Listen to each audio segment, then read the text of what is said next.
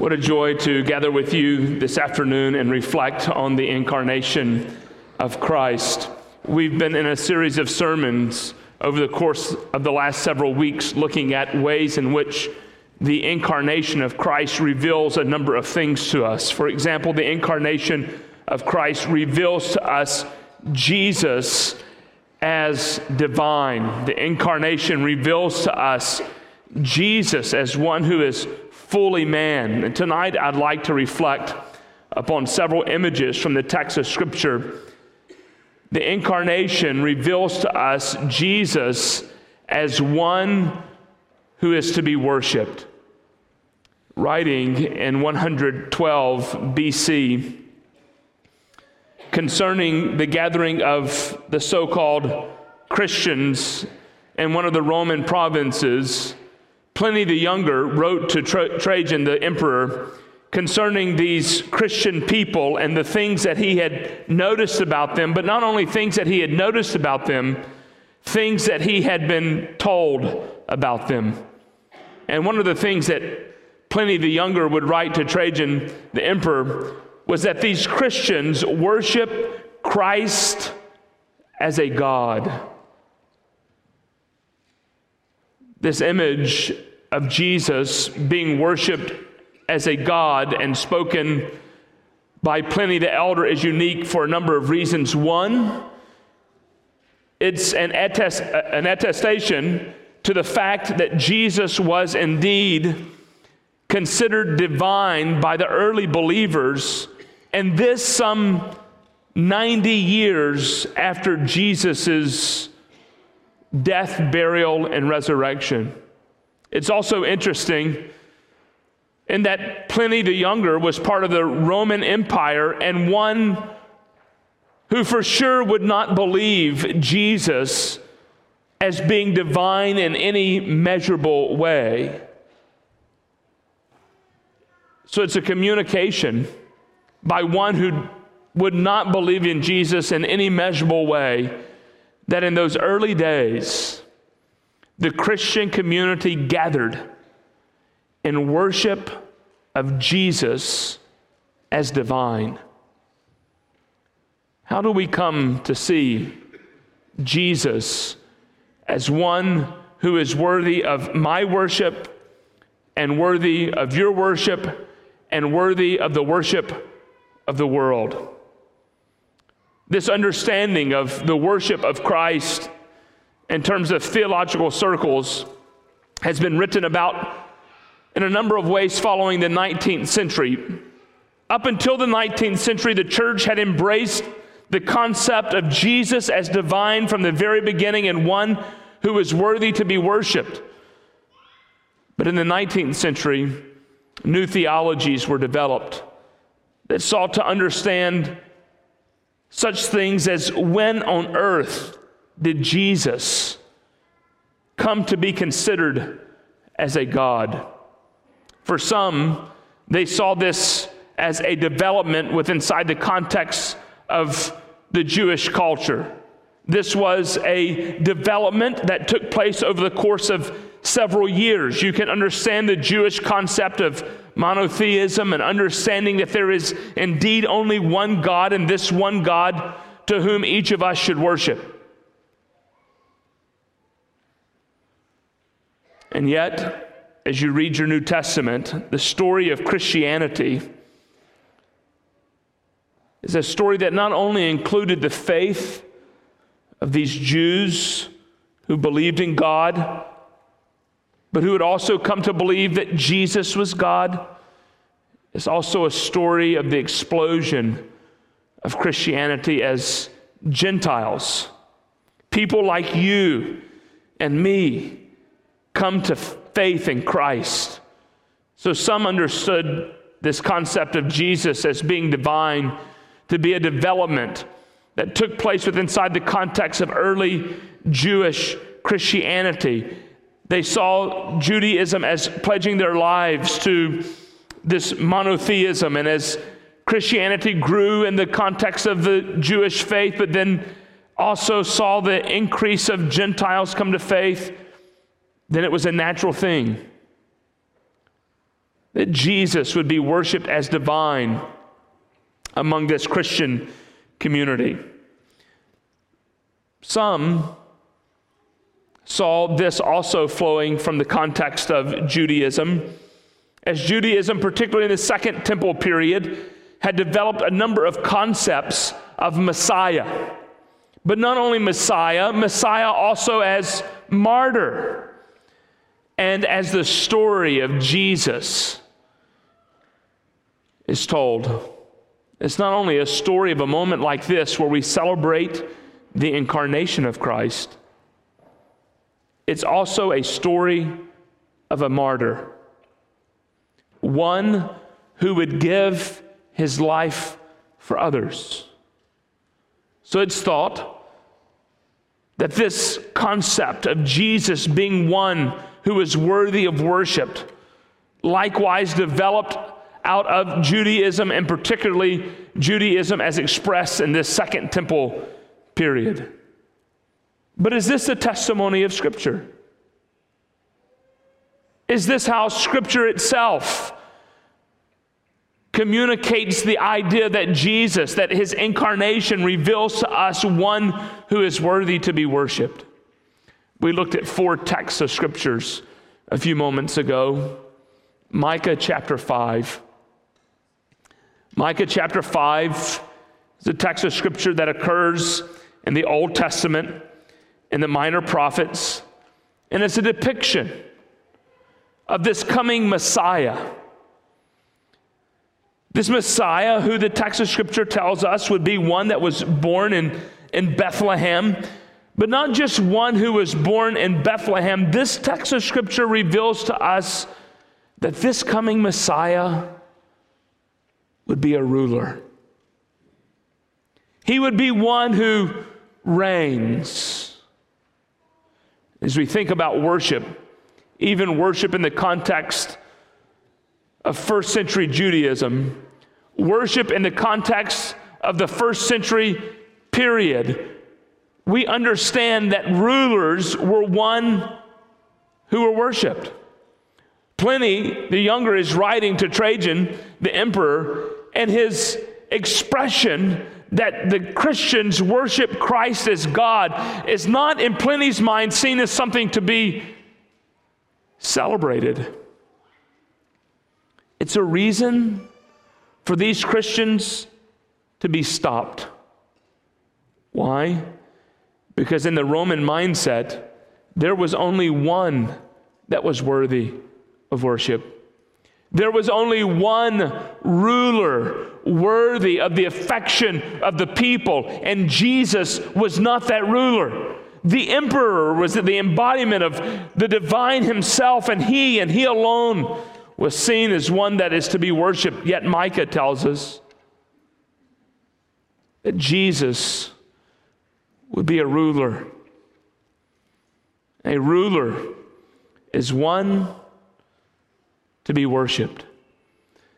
So we not only understand in the context of the early gathering of Christians, Jesus as one that would be worshiped because he is a ruler.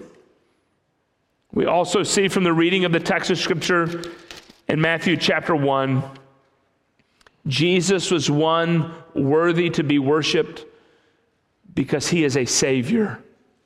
Listen at this text of Scripture again from Matthew chapter 1. As the Holy Spirit spoke to Joseph and Mary through the prophetic utterance of this angel, she will bear a son, and you shall call his name Jesus, for he himself will save his people from their sins. And all of this took place to fulfill what the Lord had spoken by the prophet. Behold, the virgin shall conceive and bear a son, and they shall call his name Emmanuel, which means God with us. The early Christians would worship Jesus not only because he was a ruler with great might and great power. They would also worship Jesus because he was God incarnate. He was Savior of the world. And friends, the testimony of the Old Testament reveals to us that God is indeed one who is worthy to be worshiped, because there is no other person, there is no other deity, there is no other thing who bears the sole responsibility for saving God's people than God himself. And Jesus, as revealed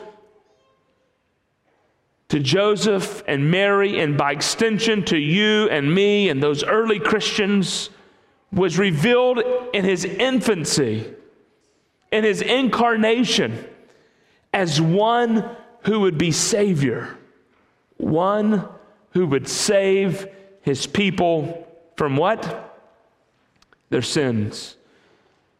And friends, this is why Christians for centuries have celebrated the incarnation of Jesus. Because there is only one who has provided a means of salvation, redemption from sin, from my sin and from your sin. And that one is Jesus. And for that act alone, friends, for that designation alone, Savior, Jesus was one worthy to be celebrated and worshiped by the early church. But this worship of Jesus didn't begin when Jesus was 12 years old and started teaching in the temple. This worship of Jesus didn't begin as he performed miracles in the Galilee region and healed and cast out demons. This worship of Jesus as divine did not start with his death, burial, and resurrection.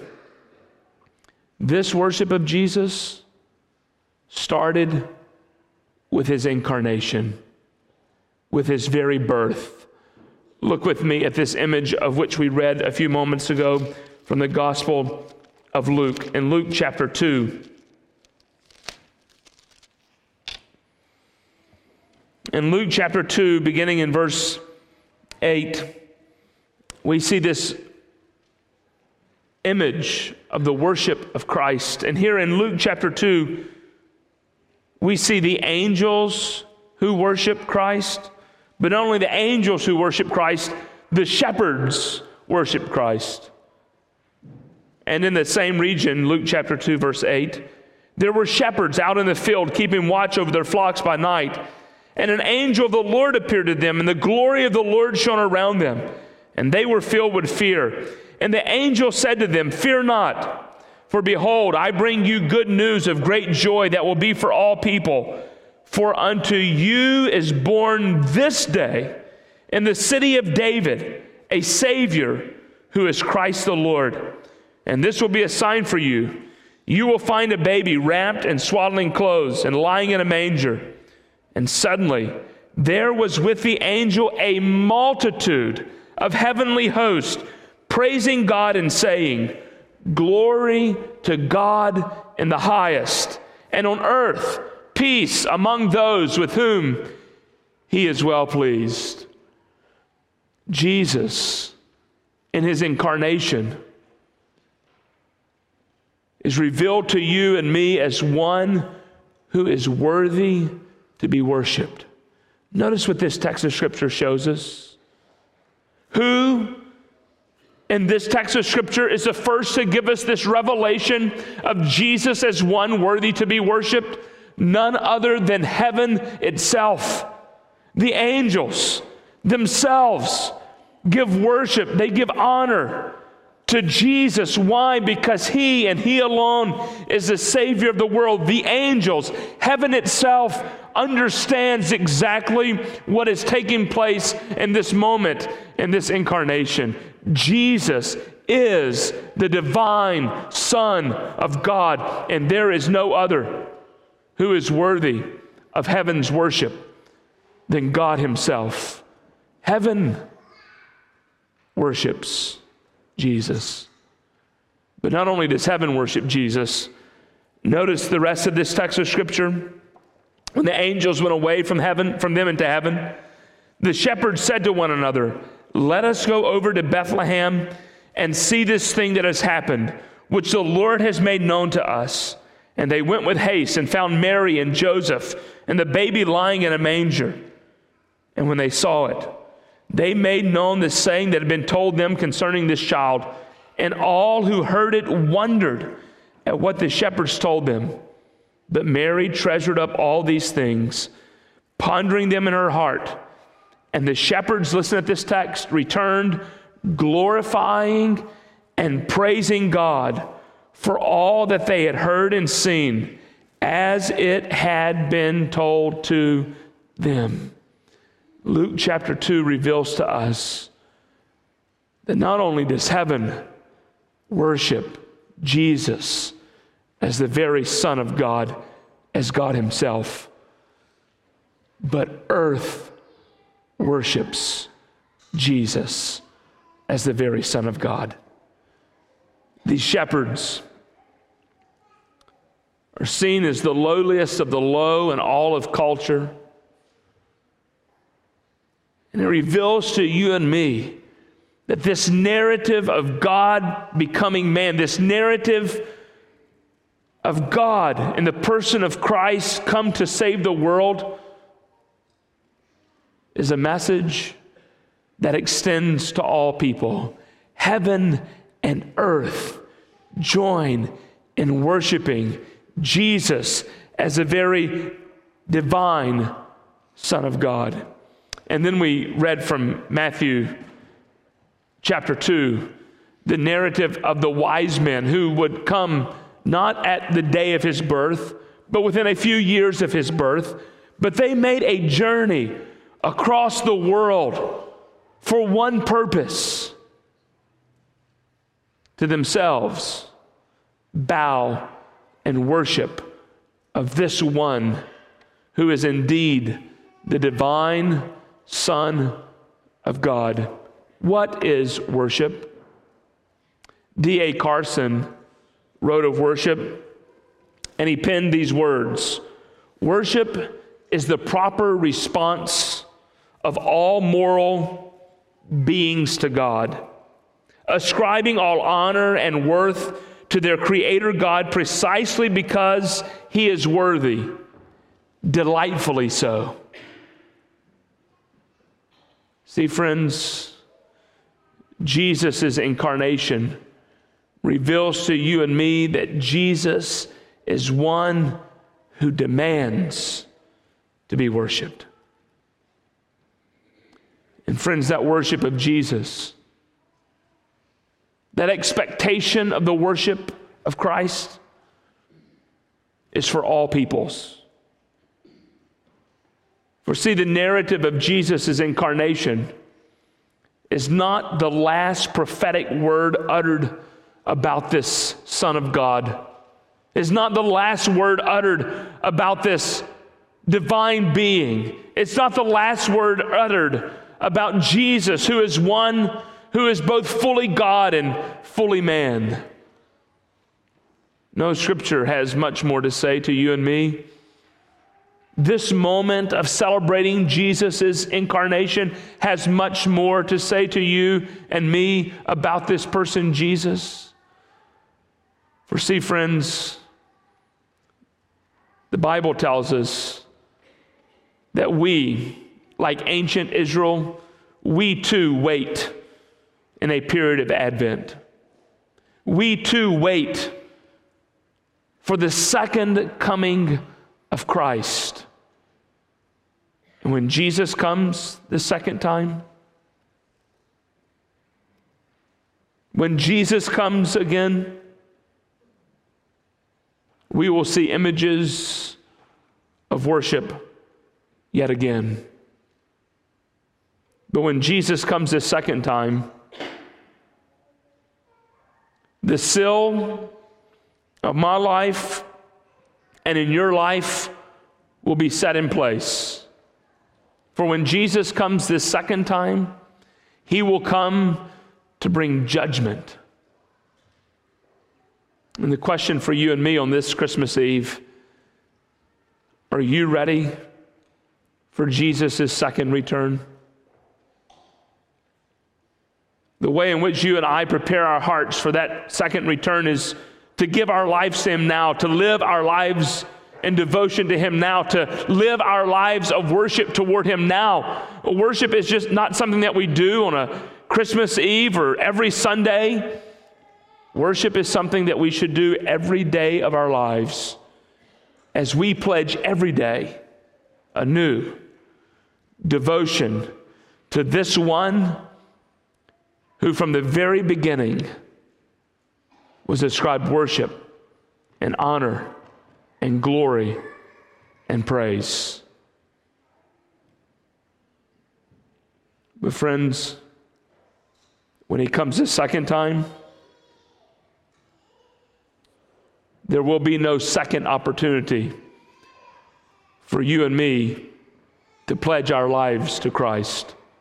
For when Christ comes this second time, our eternities are sealed.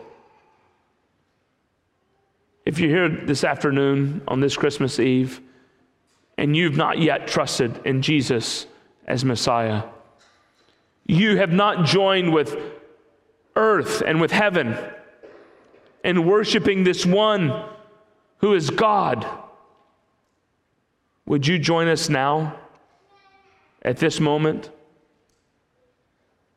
in confessing faith in Christ? For the Scripture says, whosoever shall call on the name of the Lord shall be saved. Friends, you can join at this moment with heaven and with earth in worship of Jesus by confessing Him as Lord. Would you pray with me this afternoon? God, we gather as believers in Christ to join our voices with the voices of the angels of heaven and with the voices of all the Christians who have gone before us and who are with us now, in pledging our worship to you. Jesus, you and you alone are worthy of our worship. Would you take a few moments and ponder in your heart who Jesus is? Would you pledge to Him now your life? Would you pledge to Christ now your worship? Would you worship Jesus as the divine Son of God? Would you stand with us now as we worship through singing, "O Holy Night"?